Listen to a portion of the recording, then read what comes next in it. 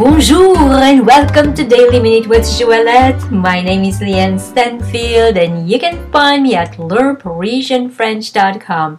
Your bilingual year starts here. Episode 499. Today we will conjugate the verb finir au futur simple, to finish in the future tense. Finir au futur simple. Please look in the description of this podcast to see the spelling of this verb. Je finirai, I will finish. Tu finiras, you will finish. Il finira, he will finish. Elle finira, she will finish. Nous finirons, we will finish.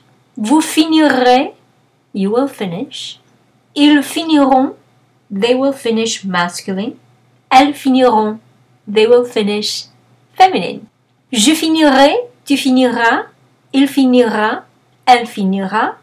Nous finirons, vous finirez, ils finiront, elles finiront.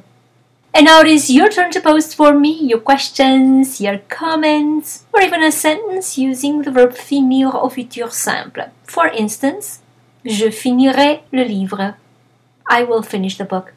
So if you like this podcast, please give it 5 stars and share it with your friends. And if you'd like to receive my free French crash course, and news about my next French immersion retreat in Paris, please come on over to learnparisienfrench.com and subscribe to the newsletter. Merci beaucoup et à demain!